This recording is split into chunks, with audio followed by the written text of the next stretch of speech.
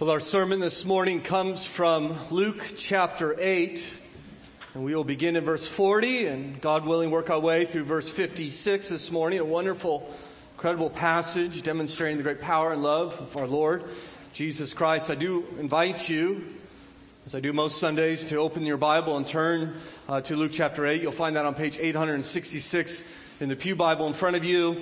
I think it will be helpful. We're just going to work out 17 verses just one by one, and it will help you to stay engaged and to consider that what we're hearing is the Word of God explained and applied to our lives if God's Word is open before you. And so you would do well, I think, to open God's Word to Luke chapter 8 and verse 40. Hear now the Word of God. Now when Jesus returned, the crowd welcomed him, for they were all waiting for him. And there came a man named Jairus, who was a ruler of the synagogue. And falling at Jesus' feet, he implored him to come to his house, for he had an only daughter, about 12 years of age, and she was dying. As Jesus went, the people pressed around him, and there was a woman who had a discharge of blood for 12 years. And though she had spent all her living on physicians, she could not be healed by anyone. She came up behind him and touched the fringe of his garment, and immediately her discharge of blood ceased. And Jesus said, "Who is it that touched me?" When all denied it, Peter said, "Master, the crowds are surrounding you and are pressing in on you." But Jesus said, "Someone touched me, for I perceive that power has gone out from me." And when the woman saw that she was not hidden, she came trembling and falling down before him, declared in the presence of all the people why she had touched him and how she had been immediately healed. And he said to her, "Daughter, your faith has made you well. Go in peace." While he was still speaking, someone from the ruler's house came and said, "Your daughter is dead. Do not trouble the teacher anymore." But Jesus, on hearing this, answered him, "Do not fear, only believe, and she will be well." And when he came to the house, he allowed no one to enter with him except Peter and John and James and the father and mother of the child. And all were weeping and mourning for her. But he said, "Do not weep, for she is not dead, but sleeping." And they laughed at him, knowing that she was dead. But taking her by the hand, he called, saying, "Child, arise." And her spirit returned. She got up at once. And he directed that something should be given her to eat. And her parents were amazed. But he charged them to tell no one what had happened.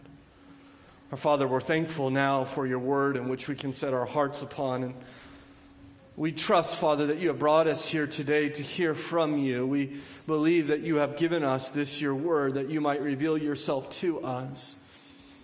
And how great is our need today to know our God, to love our God, and to see his majesty, power, and love displayed through the pages of his scripture.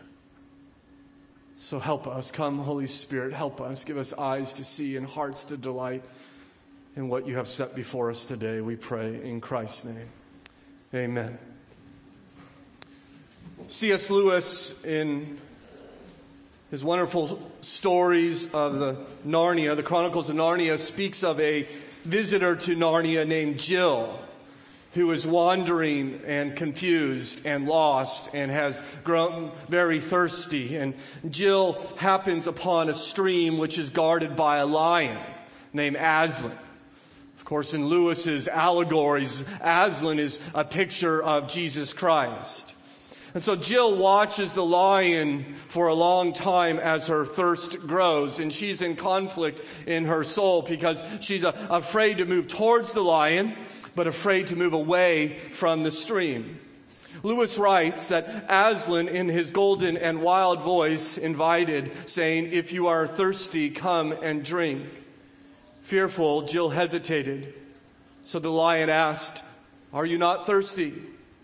"I'm dying of thirst," said Jill. "Then drink," said the lion.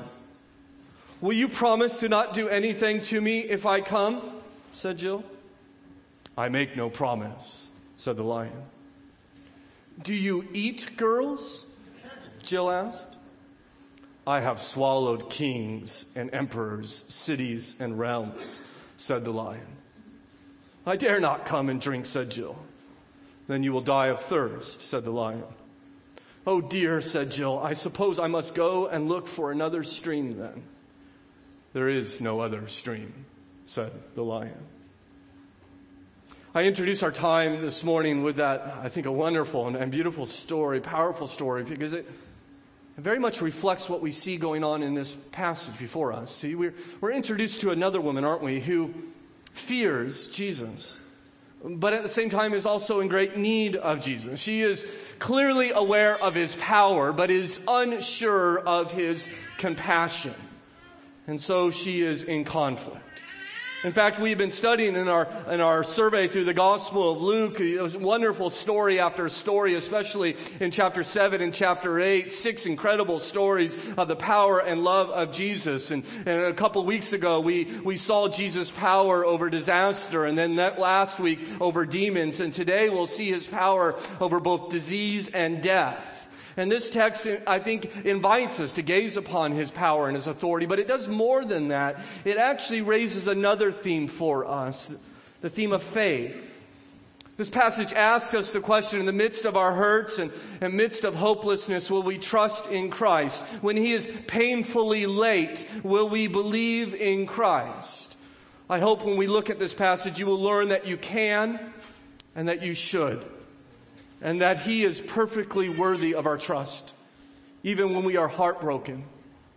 The first truth I think we learn from this passage is that Jesus Christ is worthy of our trust because he responds to the heartbroken. We pick up the story in verse 40. Now, when Jesus returned, the crowd welcomed him, for they were all waiting for him. Remember now that Jesus is returning from the other side of the Sea of Galilee after calming a storm and casting out demons. And he comes and sails back to the western side of the sea, back to the Jewish side of the sea. And there is a crowd that is welcoming him. Now, I wonder if he's welcoming them. As I suggested to you, he sailed across the sea to get, it seems to me, a little break from ministry. And yet now he comes back across the sea after getting no break from ministry. And there is a crowd welcoming him, receiving him back upon the shore. They're quite different then from the Gadarenes. Remember them last week who invited Jesus or asked Jesus to leave? This crowd is doing quite the opposite. They want him to come. In fact, Luke tells us there in verse 40 that they have been waiting for him. And so as the apostles row in exhaustion and confusion, they find an army of needy people, perhaps taking a number, getting in line for their time with Jesus. And it is in this noisy and pushy crowd that Christ beaches his boat, and I trust they are all perhaps silenced because of the spectacle to occur in verse 41 as we read. And there came a man named Jairus, who was a ruler of the synagogue, and falling at Jesus' feet, he implored him to come to his house. We're introduced to the first character in this story other than Jesus. His name is Jairus. He is a synagogue ruler, which would be the equivalent of one of our lay elders here in the church. Therefore, he would be a man of some prominence in his faith community. He'd be a well-regarded man, a well-respected man, perhaps a successful man. And this well-regarded man, we find him falling prostrate in the ground at the feet of this peasant named Jesus. And he's begging him, imploring him. I find that particularly interesting, that a man of such success and prestige does not come to Jesus and appeal to his worth. He does not enter into some kind of negotiation as if they were peers. He makes no demands upon Jesus. He is simply begging Jesus. He is imploring Jesus, which would have been quite embarrassing to him, especially in this very strong patriarchal culture. It would have been a shock for him to do this. What therefore has brought this man to humble himself in such a way? Luke tells us in verse 42, for he had an only daughter, about 12 years of age. She was dying. You see, death is bringing him to his knees. His only daughter, his only child, is on her deathbed. We don't know her disease. We're not told. We're simply told that she does not have much time, that her rescue requires quick and immediate action. We're also told that she's 12. Now, you may not recall when we were in Luke chapter 2 and we saw Jesus at age 12, and we consider what does that age mean in the Jewish culture. See, at the age 12 plus 1 day, this girl would become a woman. She would now be at the age where she could enter into a betrothal. She's now at the age where her instruction has ended. She's now at the age where she is really coming into the prime of her life. It is a powerful and wonderful time for her to come into this age. And yet, rather than celebration and joy, there is great sickness and concern. And this religious leader comes and risks his position and certainly is hurting his reputation as he begs Jesus. But he doesn't care, does he? Because he loves his daughter. And I trust he's done all he can for her. He hears Jesus is in town and leaves her on her deathbed with mom and pushes through the crowd and throws himself at Jesus' feet with his face in the dirt and begs for help, saying, I know there are many needs here, and I know that the religious leaders, we and you don't get along very often, but I need your help. My daughter is dying. You are my only hope. You are my last hope. And he appeals to Jesus. Well, we see Jesus' response as we read on in verse 42. And Jesus went. And he goes. He agrees. Because Jesus loves his enemies, as he taught us in Luke chapter 6. And Jesus responds to the brokenhearted. And I simply want to suggest to you that this simple scene that we see here is an invitation to you and to I that we can go to Jesus in our needs. In a time of greatest need, we ought to come to Jesus. I think it's important to point out, perhaps it's an obvious truth to you, but I think often you and I come into trouble, come into positions of desperation, come into times of great need, and we never go to Jesus. We try every other option, but we never get on our face. We never cry out. We never roll off the burden to him. We never verbalize and plead with him. We exhaust every possibility. We may even complain and grow angry, but we never go to Jesus, even though the scripture says, cast your cares upon him, for he cares for you. He goes with him. He responds to the heartbroken because he comes in faith. I would invite you, brothers and sisters in Christ, not just to go to Jesus in your needs, but to go to Jesus in faith. This is why Jairus is here. He believed that Jesus could help. Now notice that Jairus is not a man of exemplary faith. We have no indication that he's a follower of Jesus. No understanding that he might be one of Jesus' disciples. He's probably quite the opposite. But he's heard of Jesus. He's perhaps seen some of his miracles, or at least spoken to those who have been healed, and he considers Jesus as his only chance. And he has, if you will, a flicker of faith. He has a smoldering wick of faith. And even that tiny, tiny faith, Jesus welcomes it.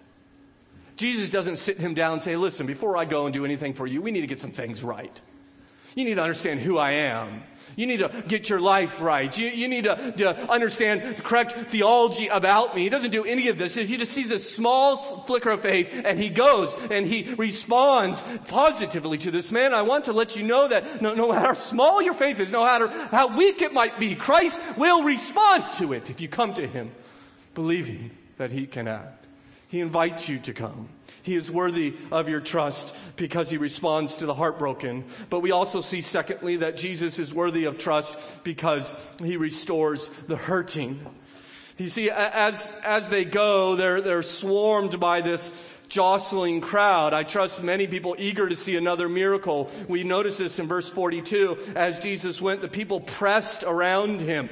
And so they're crowding around him. They're all around and pressing in on him. Of course, they're in a hurry, aren't they? This must be incredibly hard on Jairus. Almost like an ambulance that is stuck in traffic, just wanting people to move out of the way so Jesus can come and help. And things are going incredibly slow as the crowd presses in on him. But things are about to get quite a good degree worse as Jesus comes to a complete halt. Because you see, there's someone else that is in need of him. Note verse 43. And there was a woman who had a discharge of blood for 12 years. And though she had spent all her living on physicians, she could not be healed by anyone. And there's a woman who has this great physical need. She's been bleeding, most likely a uterine hemorrhage, for 12 years. Chronic disease. This, I trust, would have left her incredibly weak, anemic, sickly. And this has been going on, as I mentioned, for 12 years. Remember how old Jairus' daughter is? She's 12 years old. In other words, for every year that Jairus' daughter has been alive, this woman has been suffering. For every year of joy that Jairus had with his daughter, this woman has faced agony in this great physical condition. But it's not only a physical condition, it's clearly a financial condition. As Luke tells us, she spent every dollar she had on doctors and physicians to heal her. She tried everything, and nothing has worked. And so she has this physical ailment, and now she financially has no resources. But the problem is even more than that. There is a religious problem. She would be considered unclean in this day. She would have, if you will, a perpetual impurity to her. And therefore, she would have no access to the temple. She would not be allowed to come into the synagogue. She would not be allowed to worship with God's people. Her trouble was physical, financial, religious. It was even social, because her condition, though physically was not contagious, her ritual impurity was. She can transmit her uncleanness with a touch. And so for 12 years, this woman has been, by God's law, has been told she can't touch anyone. 12 years. No hug, no kiss, no holding hands in a time of prayer, just left to suffer alone. And even to compound her problems, it impacted her family without any doubt. This condition would have left her unable to bear children. She would most likely by this time be divorced, according to the Jewish law, if she was ever married at all. In fact, you notice she has no advocate. There's no one, as we've seen at other times in Luke's gospel, people helping those who have need, friends coming alongside. There's no one helping her. She's spending her own money. She's coming to Christ by herself. No health, no friends, no husband, no children, no church, no hope. But she hears Jesus is in town. And so she has a plan, as we see in verse 44. She came up behind him and touched the fringe of his garment. And immediately, her discharge of blood ceased. See, she does the unthinkable. She's not allowed in a crowd. She's not allowed to touch anyone. She would defile them. So it's understandable why she would do this in secret, why she would sneak up behind Jesus, conceal herself in the crowd, perhaps thinking, if I can only touch a piece of his garment, if I can only reach out and lay hold of a piece of his clothing, I might be healed. And she comes and she does, and she is. Immediately. She felt it. The flow of blood has stopped. What she has sought for 12 years is obtained in an instant because she reached out in faith and laid hold of Christ. And she was immediately aware that her body has now been restored through the power of Jesus Christ. Can you imagine the unbelievable joy she must have felt in that moment? All of her isolation, all of her shame, all of her agony, all of her hardship is gone in simply one brief moment because she has reached out to Christ. She touched him. And now that she's healed, she's just going to slip away, isn't she? She's just going to walk away and go on with her life with no one the wiser, except someone is the wiser. And Jesus asks here what to many seems like a ridiculous question, verse 45. And Jesus said, "Who was it that touched me?" Who just touched me? Someone touched me. They don't know what he's talking about because we read on, it says everyone denied it. When all denied it, everyone's saying, no, what are you talking about? And eventually, Simon Peter speaks up, who has this unimaginable ability to fill silence with stupidity. And he comes and he says to Jesus, like as if Jesus doesn't know, "Master, the crowd surround you and everyone's pressing in on you, right? And they're all touching you." Jesus might be thinking, "Thank you, Simon. What would I do without your brilliance?" But it totally ignoring Simon. He doesn't even address such a statement. He asks a second time, verse 46, "Someone touched me, for I perceive that power has gone out from me." I've felt it. Power has left me. I've lost power. It's almost a picture of like a power surge and the lights dim for just a moment. And Jesus has felt that leave his body as it goes to restore someone else. And so he asks, who touched me? I wonder if he knows. Right? I wonder if he already knows who touched him. I'm not sure, but I wonder if it's kind of like parents when you walk through the kitchen and the cookie jar lid is open, right? And the cookies are gone.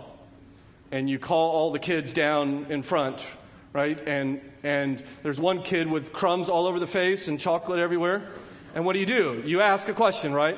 Who ate the cookies? Right? And quite often, they all deny it, right? Maybe it was a cookie rapture or something, right? Maybe it went right to heaven. We don't know where it went. Right? What you're doing is you're inviting them to give an opportunity to repent, aren't you? You're inviting them an opportunity to confess what they have done, right? She is totally done with Jesus, but he's not done with her. He wants to draw that faith out of her. He wants to bring that faith out of the shadows, out of hiding, and he invites her to come forward and publicly confess, "Who touched me?" he asks a second time. And with teary eyes and a pounding heart, she emerges from the shadows, as we read in verse 47.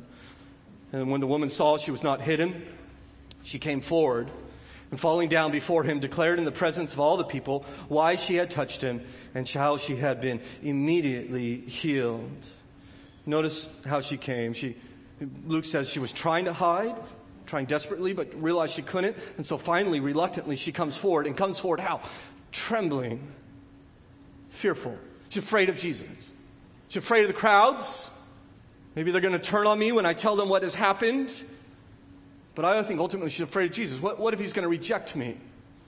What if he's going to shame me? What if he's going to unheal me? She comes forward trembling and she falls down before him. You notice that? I don't know if you notice this in Luke 8. There's a lot of people are falling before Jesus.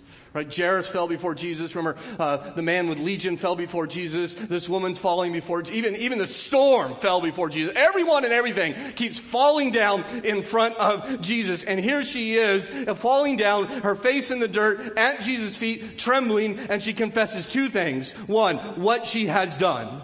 She explains why she is here, that she has come to Jesus for healing. She reached out and touched him. At this, the crowd perhaps would gasp at her, maybe begin to yell at her, certainly draw back from her, this contagious woman. But that's not all she says. She says what has happened to her, as Luke tells us once again in verse 47, that she had been immediately healed.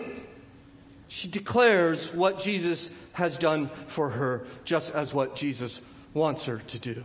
I think Jesus clearly wants this woman. If you ask, why does he even bother? Why does he care who touched him? Why is he insisting that she comes forward? It is because Jesus wants to turn her timid faith into a testifying faith. He wants her to declare what God has done in her life.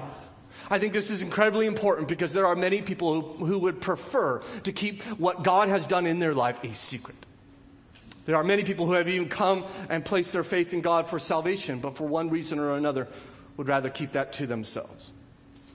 And some reach out to Jesus privately, don't they? But don't want anyone else to know. Clearly, that's not good enough for Jesus. Jesus seeks a public testimony of the work of God in your life. And it may not be easy to give that testimony, by the way. You think it was easy for her? Even the very nature of her problem is incredibly embarrassing. Moreover, she has to come trembling before Jesus. I find it interesting as Jesus sees her tremble, aware of her problem. He doesn't say, "Okay, it's okay. We don't have to do this. You don't have to tell everybody what happened. We'll just go talk about this privately." No, Jesus wants her, even in the midst of her fear, to speak about Christ. He calls her forward anyway, and by God's grace, she finds the strength to declare what Jesus has done, and her faith begins to grow. See, He wants this. Not just because he wants a testimony. Not just because he wants to be glorified, though he does. But she needs this. He's calling her forward because she needs this for herself. In fact, he wants to give her far more than what she sought from Jesus, as you see in verse 48. And he said to her, "Daughter, your faith has made you well. Go in peace." Now, it's interesting. He says her faith has made her well. Do you notice how weak her faith is? Right? She's like Jairus. She's not a follower of Jesus. She's not a disciple of Jesus. And it seems to be somewhat of a selfish faith, doesn't it? She wants healing, but she doesn't really care about the healer. Sometimes that's where faith starts. We come to Jesus because we want a problem solved. We need help in a certain situation, and faith often begins there. We reach out to him to have that problem solved, and what we receive is so much more, as he tells her, "Go in peace." Not go in health, go in peace.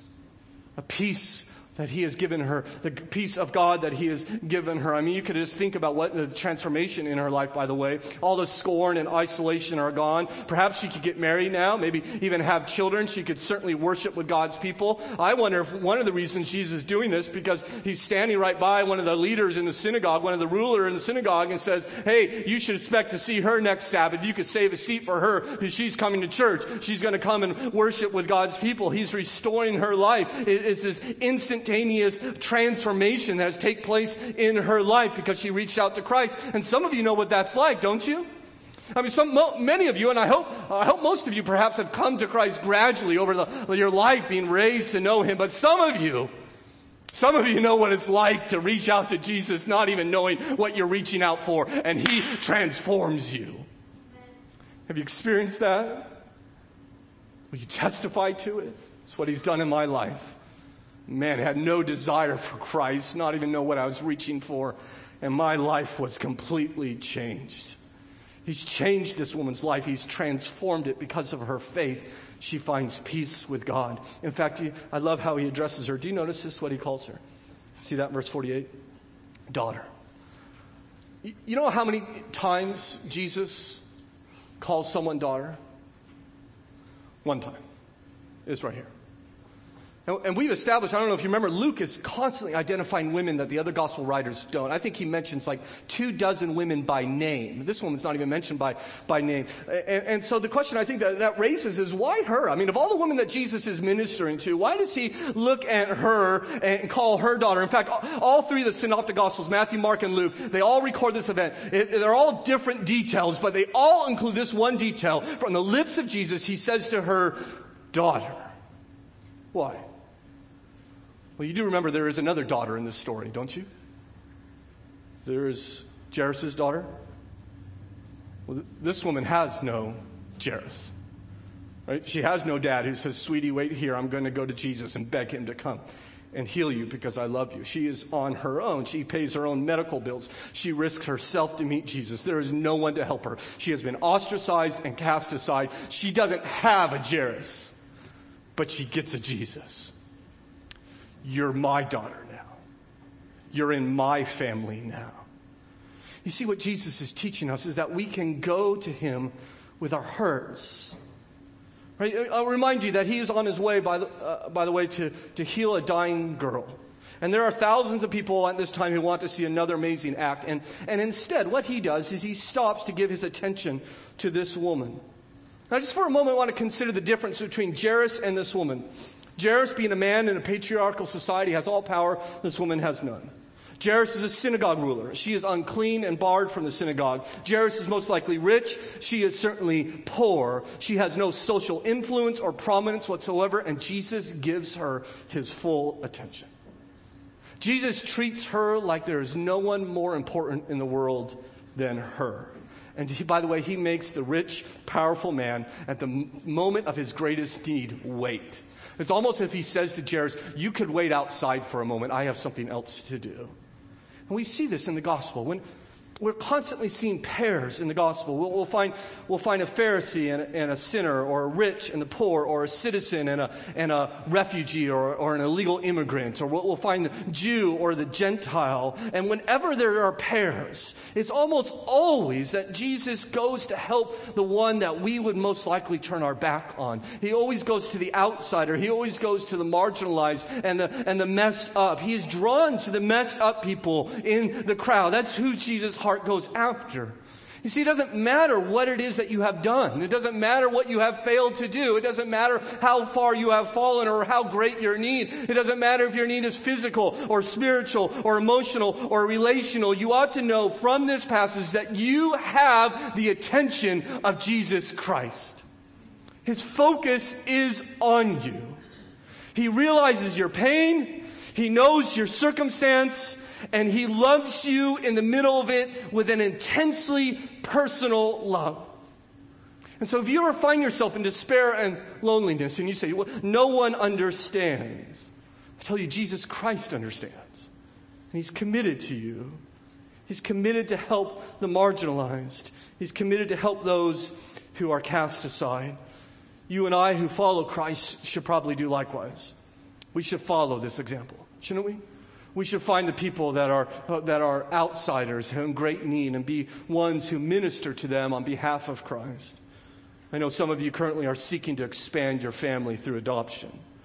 Others of you volunteer at the Pregnancy Support Center and Tree of Life. Some of you are preparing to go back to Eagle Butte next month. Others are praying about how they can engage the orphans in the slums of Ghana. All of this is a testimony to the value of life. The value of life that otherwise our society would disregard, Christ honors, and we need to be like Christ because we, like this woman, have been helped by him.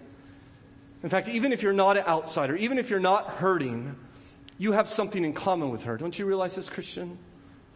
You see, she's unclean in her disease, but all of us, at least one time, are unclean in our sin.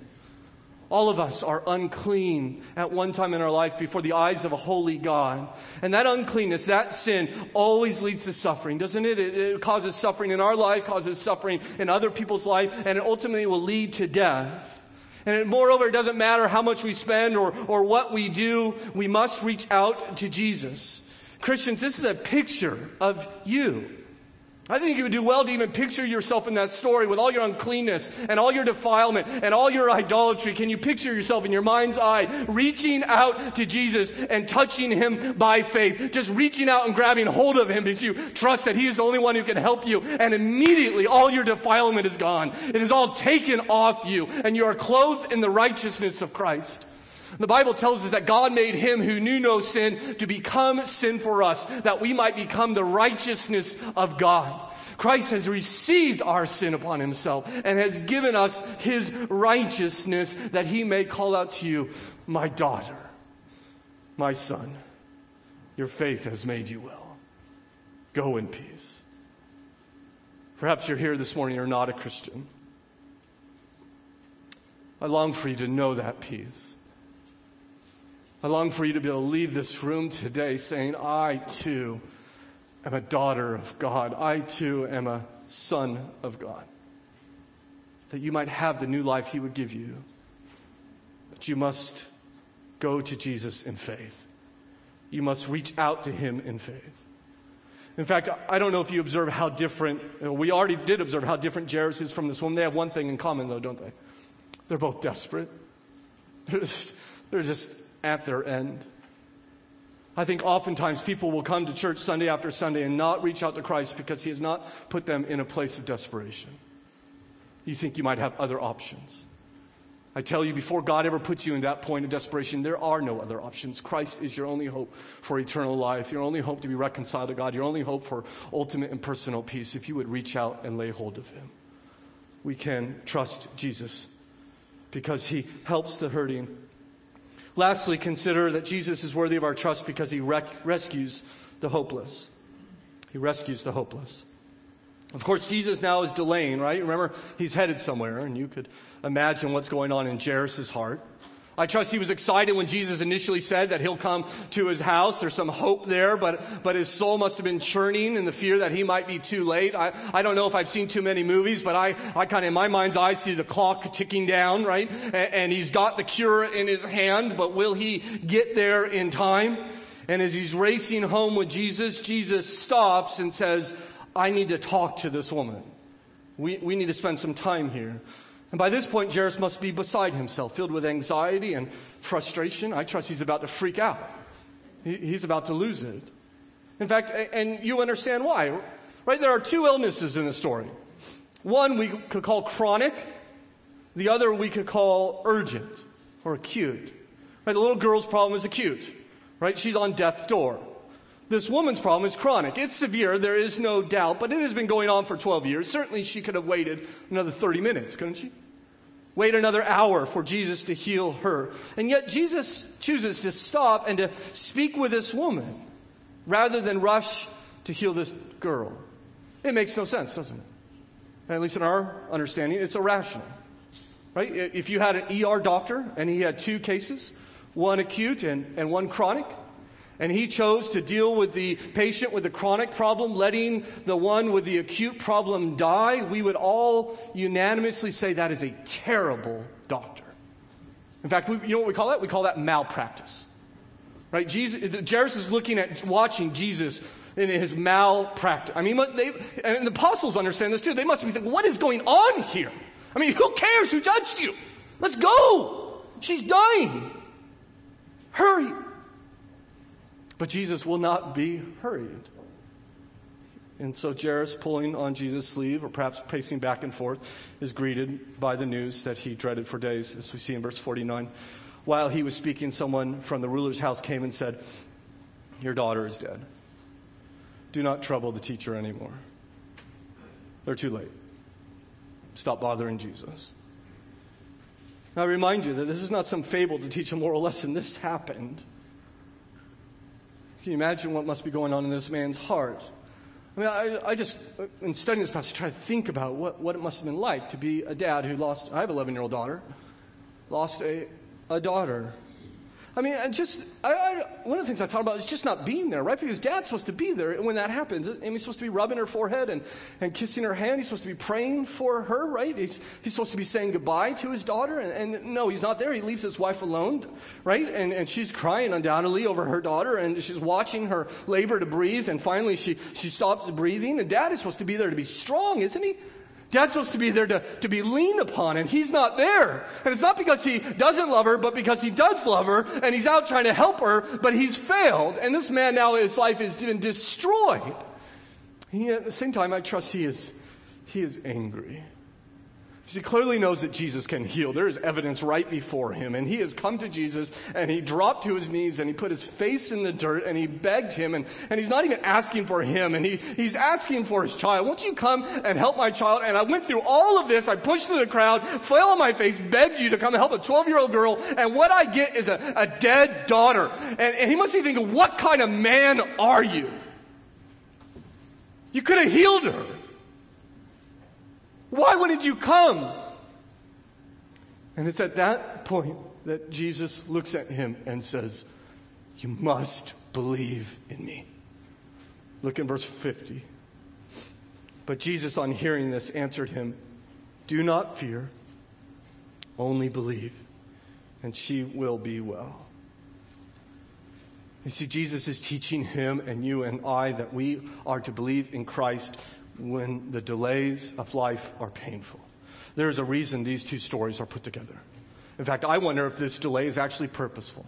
That Jesus is actually waiting for this news to happen, because he not only wants to bring this woman's faith out of hiding, he wants to help Jairus have a far more robust faith, have a far greater understanding of who Jesus is. He wants to help Jairus' faith to be a persevering faith. He wants Jairus to believe that not only can he heal the sick, but that he can even raise the dead. In fact, he needs to believe that God's timing is always the best. I think to trust in God truly, to have faith in God's care, means accepting his timing. And if you follow Christ for any manner of time, you will, I think, perhaps be able to testify that his timing sometimes confounds us. Doesn't it? Right? It certainly doesn't work according to my timing. I don't know if he does in yours. But even when he doesn't, he wants us to trust him. I think he's looking over Jairus' head, and he's looking at you this morning and me this morning. And he says, in the midst of painful delays, trust me. I will not be hurried, but trust me. Now, he is not saying, listen, trust me. I'm not going to be hurried, but I love you anyways. That's not the point. It's not, don't hurry me, but I love you. You need to know I love you, but I'm not going to be hurried. No, he is saying to him, I will not be hurried because I love you. I love you, therefore I will not be hurried. I know what I am doing. I know what I am doing.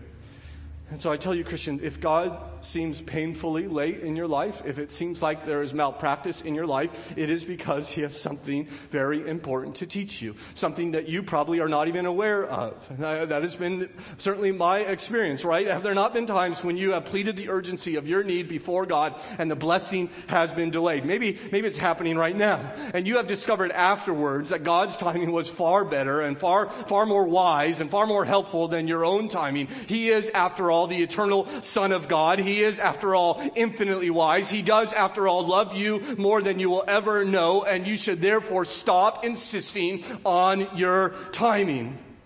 You don't know all the facts. You don't know what He's doing. And if you insist on your timing, if you're constantly getting annoyed with God because He's not doing what you want Him to do when you want Him to do it, you will not feel loved by Him, and it will be your fault.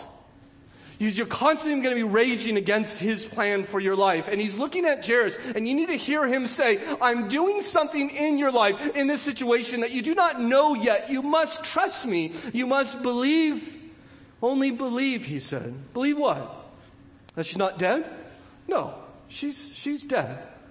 But believe that with Jesus, no one is hopeless. He has power over death. So did he believe? Look in verse 51. And when he came to the house, right? So he takes him home. He doesn't walk away. Doesn't do what they said. Leave him alone. No, he takes him and they come home. What do they find? A funeral. Verse 51.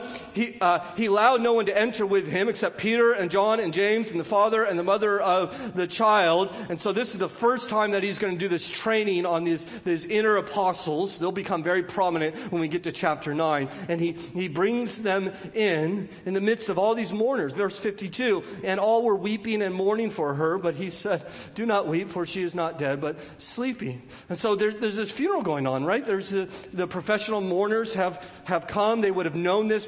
They would have heard it before they have even seen it. The wailing, the crying, the morbid flute playing. I trust because of this man's position and the fact that this was a child who died, this would be a big commotion. The funeral, therefore, has already begun. The flute players have been brought in. The mourners have been assembled. And Jesus says to them, why are you crying? Stop crying. She's not dead. She's just sleeping, he says. You notice their response in verse 53. And they laughed at him, knowing that she was dead. Right, so their weeping turns into this bitter laughter. They begin to mock him. They begin to ridicule him. They know dead, right? She's cold. She's not breathing. She's dead. By the way, notice that the ancients are no more gullible than you and I are.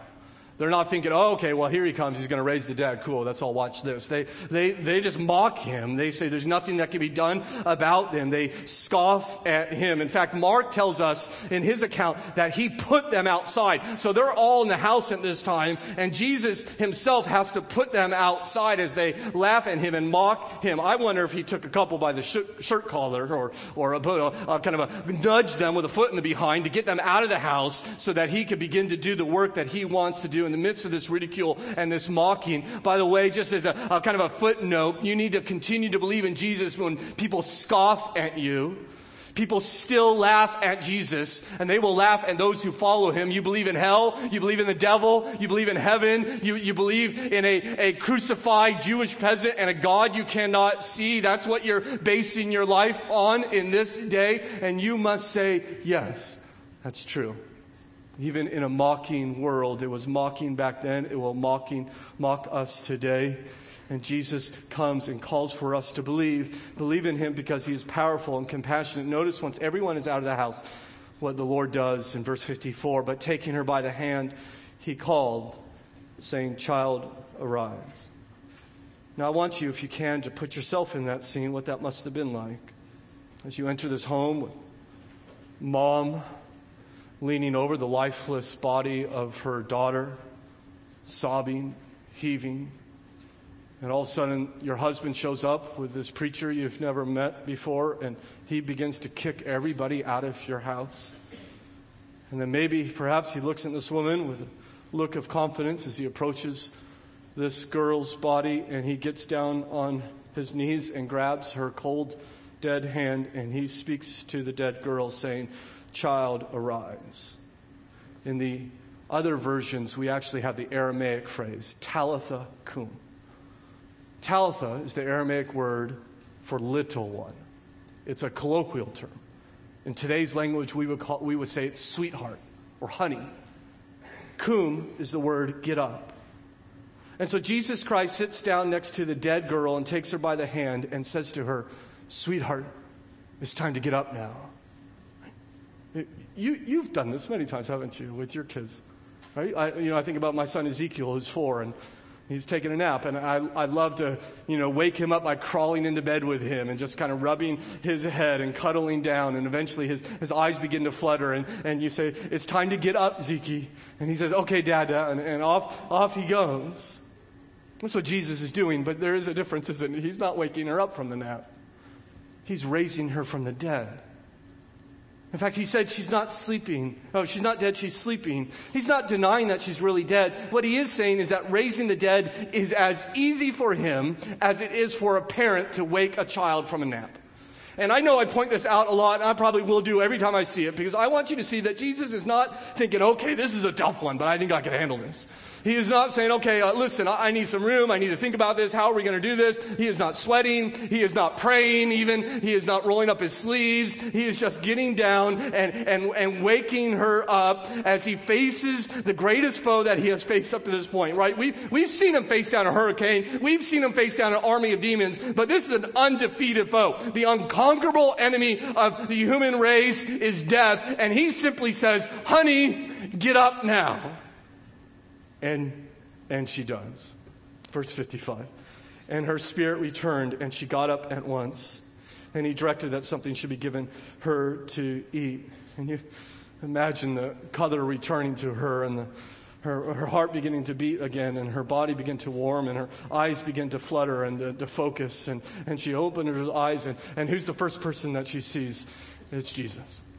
And who's the first person she touches? And it's Jesus holding her hand. And who's the first voice she hears? It's Jesus.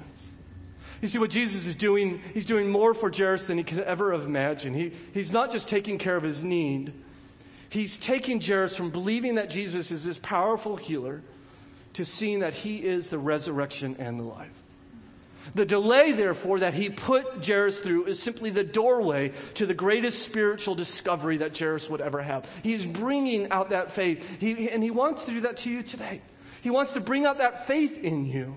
In fact, I look in this story and I can't help but think this is a preview of what one day will happen to me and what one day will happen to you. That one day after death, you too will be awakened, will you not? And who shall you see but the Lord Jesus Christ? And who shall be embracing you but the Lord Jesus Christ? And who shall you hear but the Lord Jesus Christ? The Bible tells us to be absent from the body is to be present with whom?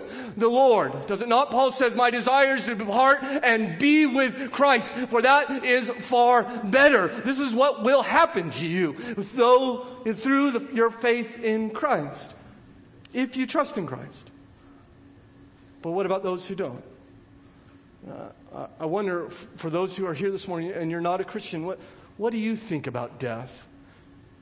It seems to me that this world has two basic strategies to deal with death, and it's either to avoid it, just not deal with it at all, not think about it, or just to accept it, like it's some inevitable part of this natural world. But those strategies sometimes prove insufficient. It was George Steinbrenner, the former owner of the New York Yankees, who died in 2010, famously said as a younger man, "I never have a heart attack, I give them." It was in a 2004 article, 6 years before he died, that he talked about his growing fears of his own death. In fact, he collapsed in a friend's funeral and was asked about it. He said, "It makes you think. You're that close. You wonder if you're all right." So he didn't know if he was all right. Do you know? Do you know what will happen to you after you die? Do you know for sure what will happen on the other side of eternity? You see, as Christians, we don't accept death as natural. We believe death means something has gone terribly wrong with this world, right? And we believe death is a tyrant, and it stalks this world with great authority. But we believe, as this passage teaches us, that Jesus has more authority here. I hope you see that authority in Christ. And we're going to see it more as we get to the end of the Gospel of Luke, where Jesus goes to the cross and dies. And 3 days later, what does he do? But he rises from the dead, and he does so on his own authority. The Bible says that our Lord declared in John, "No one takes my life from me. I lay it down on my own authority. I have authority to pick it up right back up again." And he did. He has that authority. He has the final authority. You see, for the Christian, cancer doesn't have final authority. And Alzheimer's doesn't have the final authority. And car accidents don't have the final authority. And heart failure doesn't have the final authority. And ALS doesn't have the final authority. Death does not have the final authority. Jesus does. All authority in heaven and earth has been given to me. I have it all. I am the resurrection and the life, he proclaimed.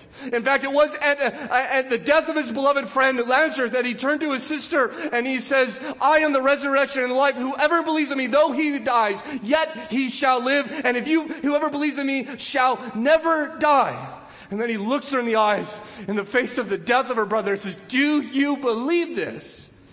Do you believe it?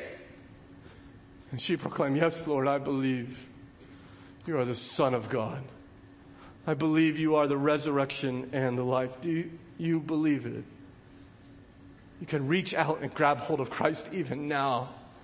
He who has died upon a cross to pay the penalty for my sin and for all the sin of those who would trust in him. And 3 days later rose from the dead victoriously. Now says you may come to God. You may be reconciled to God, not by your good works, not by your righteousness, not by your church attendance or religious rituals, but simply by yielding your life to me in faith. If you will bow your knee to me and place your faith in me as Savior and Lord, I will give you this peace that I gave this woman.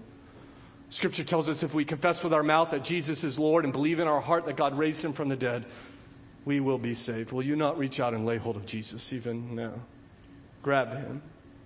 In fact, when I consider the story as we end our time this morning, I think about my children. And when they get scared, you know what they do? When Daddy's around, they reach up and grab Daddy's hand. Right? In a crowd of people perhaps they don't know, or maybe in the dark, they'll want to reach up and grab my hand. You remember that when you were a little kid?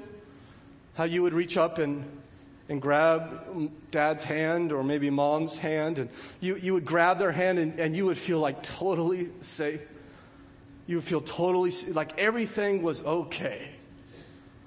Of course, you were absolutely wrong, right? Right? There's no matter how great your parents are, they can't protect you from every foe. And sometimes your parents are bad, or at least foolish. But Jesus comes and he wants to be this perfect parent who has us by the hand, who brings us through the darkest night. The very hands, the Bible says, that scatter the stars in the heavens like sand upon the seashore, wants to take hold of our hand, wants to grab you by the hand and lead you through this life. Why would you therefore ever doubt him? Why would you ever hurry him? Why would you ever say no to him or want to hide from him? In fact, you know how it is that he holds your hand even now, Christian? All you have to do is look at his. That hand was nailed to a cross. And it bears the marks, even to this day and forevermore, shall bear the marks of his power and his love for you. In fact, he had to let go of his Father's hand, didn't he, so that he might grab hold of yours? As one has said, he lost his Father's grip so that he might embrace you. And I tell you, if he lost his Father's hand so that he can save you, well, therefore, he will never, never, never let you go. Never. He's got you forever, right? And so don't hurry him. Don't hide from him. Don't say no to him. Don't doubt him. Take him by the hand and say, you are my Lord. You are the Son of God, and I will follow you wherever you lead me in faith because you are worthy of it. Our Father, we're thankful that Christ is worthy of our faith. Even though life can be painful and our hearts are at times broken, he is working in the midst of it for our good and for your glory. May we learn to trust him. I know there are friends here. I know some of their situations, and many I do not, that are in the midst of trial or are just growing tired of waiting. Will you help them even now, based upon the authority of the very word in which you have given us, to grow in their trust in you, to yield it to you, bow their knee to you once again, saying, I'm not going to doubt you in the midst of this, and my faith is going to grow through it. Do this good and kind work in their life, Father. I know it's painful, but it is for their good. Will you help them to believe that? We pray for our friend or two here this morning that has come and does not know Christ, has not yielded their life to him. Will you even move in their heart this very moment? Will you cause them to be born again, that they may bow their knee to Jesus, placing their faith in him, that they too might know the peace he offers? We pray in Christ's name. Amen.